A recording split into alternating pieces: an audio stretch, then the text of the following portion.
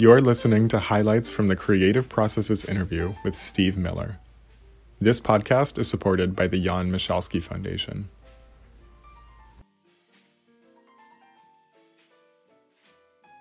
I have this idea that art should be in the world in as many forms and ways as possible, and I love communicating with skate decks, and it partially started out in Brazil because what I was doing in Brazil is, X-raying Amazon, animals in the Amazon.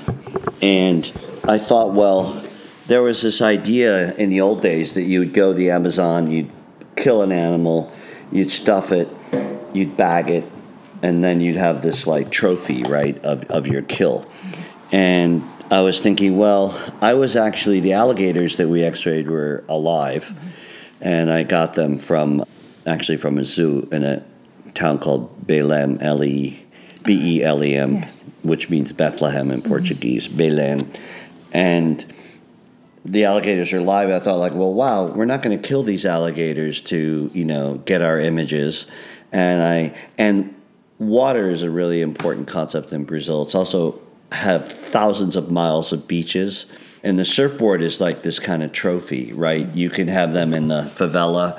You see them I've been in the favela. That's another conversation which we can get into. And you can have them in the richest person's house, So all of a sudden there's this new warrior trophy that's the surfboard. And I thought, okay, now I can take this animal, which I don't kill, put it onto a surfboard, and you have this kind of maybe an eco trophy where you don't have to kill the animal.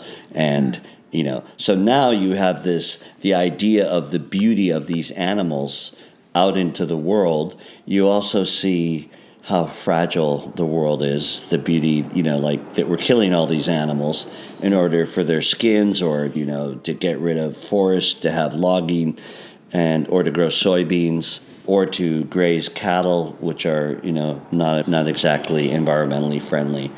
And I thought, okay, so I can make this new object that brings us a part of the conversation. So how do you get that conversation out there? If the conversation is just in an art gallery, you do a show in an art gallery and 300 people see it, if you're lucky. Yeah. And if you don't get a review, it's like no one even knows it happened. So, representation went through these changes, and then you have something like computers, right? So photography allowed for the invention of abstraction because once it took over the idea. So there are always different language systems that take over the notion of communication. And we have a new language system, and it's the language system of information, technology. And how I got into using the X-rays in my work was I was in Paris, and I was doing a show of portraits with Benham at that gallery. I think it was called, I don't know if it was, he started out at Gallery du Génie, but I think the second gallery was maybe Albert Benham. I don't know. We'll look at the catalog. But anyway, so I thought it would be really interesting to take technology and reinvent the notion of portraiture.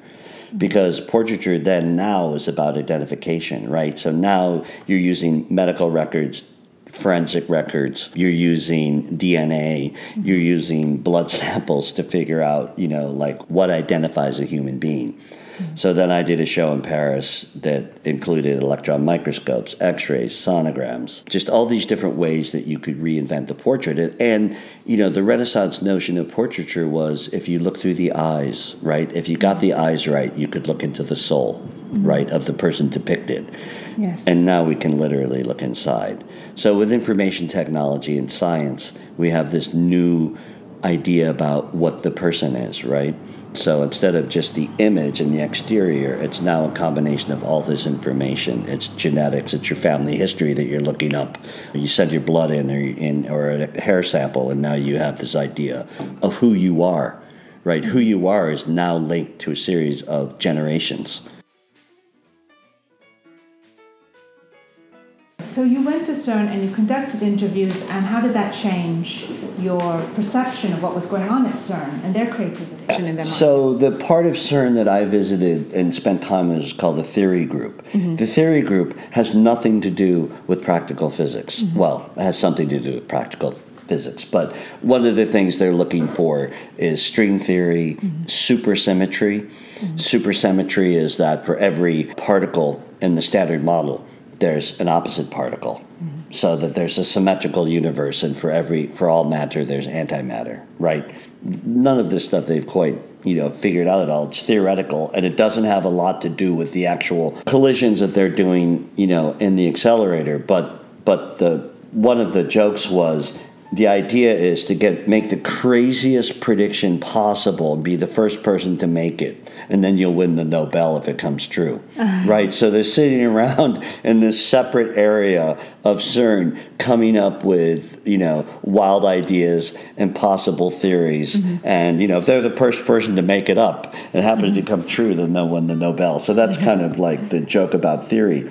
But there's a playful sense of mathematics, and there's also an aesthetic experience, especially for mathematics. But as an artist, without really knowing the math that well, I can't claim to think that I would understand the aesthetics and beauty of it. Well, cultures before ours, they took the most beautiful person and young, usually young maiden, they threw her in the cenote and they killed her.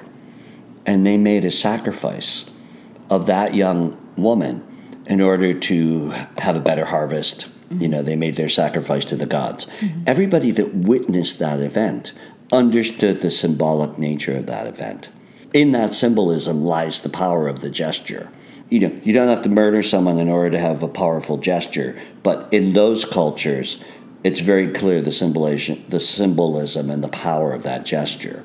And so, how do you restore the power and the symbolic nature of art? Because when it traffics only as commerce and as objecthood, then it's like what Marxism says, everything will be reified, right? All relationships will be reified. If all relationships are turned into a dollar value, then, you lose the symbolic meaning of the art. And that's something that is harder to get that voice to be heard now in this world of data and commerce. At the same time, it's the language system in order to get the message out. So for me, commerce is one of the tools that's there, and it's a possibility to get more people involved in the dialogue. A bigger fish. Yeah. It was so big that we couldn't X-ray it, so we put it I went into an MRI machine and did a CT 3D modeling. Yeah. But, the idea of, you're talking about movement, so, the reason the surfboard is there is because there's this movement of a surfboard through the wave, right? Yeah. And it's moving organically with nature, and that's just something that I wanted to reinforce by including that object. And then also making it more than just the proscenium, like the us-them perspective, which is Western civilization, and kind of play with that notion that it's more than, that this comes into a physical reality, which is another kind of object, which is surfboard. Paintings are considered objects, but it's just keeping this dialogue going in a very fluid way so it doesn't get choked up. It can move into lots of different directions. Well, I think it's very beautiful because you've put your artworks onto these works of art that we can live with. I see you're wearing a T-shirt now, again, with one of these themes that I don't know what kind of fish that is. That's a piranha. Piranha, okay. So you're wearing a piranha. So it's very interesting because you give us these everyday moments of meditation or these beautiful scarves that allow us to think about it or the carpets or the rugs, and we get to move with the art. And I think that's, as you rightly identify, it is something that is missing from much of the museum gallery space art. Well, it gets blocked. It's a great place to have art. That's a really worthwhile experience. It's one of the best experiences I can think of. Yes. But sometimes it doesn't leave. Yeah. Yeah, so it's like, Derrida gave this lecture that I heard at Columbia, and the lecture was called Universities Are the Businessmen of Knowledge. And what he was trying to say is that it was at Columbia, I think he gave this, is that universities train everybody to be businessmen or business people. And the reason why is because they have to support themselves. And if these business people go out into the world and make money, they can then take some of the money they've made and support the institution. So there's kind of an efficiency to learning. And the beauty of philosophy is it's so hard to understand. The language there can be 3 or 4 meanings to the way a word is used. And in that imprecision and in that fluidity, Derrida's contention was knowledge stays alive.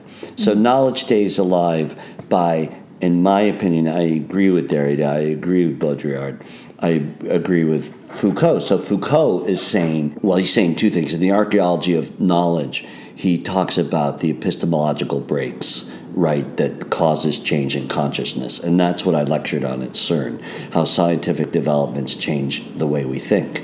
And we gave examples of relationships and things like that. Now I'm completely lost about why I'm talking about this. I know. The business of education. So, the idea about not being just in the museum, and the museum is fabulous, but if you're just only locked in that conversation, then you're by staying loose and fluid and being more confusing, you're actually keeping the dialogue alive.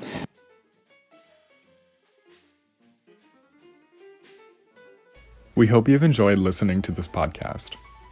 To listen to the latest episodes or learn more about participating in exhibitions or interviews, click on subscribe. Thank you so much for listening.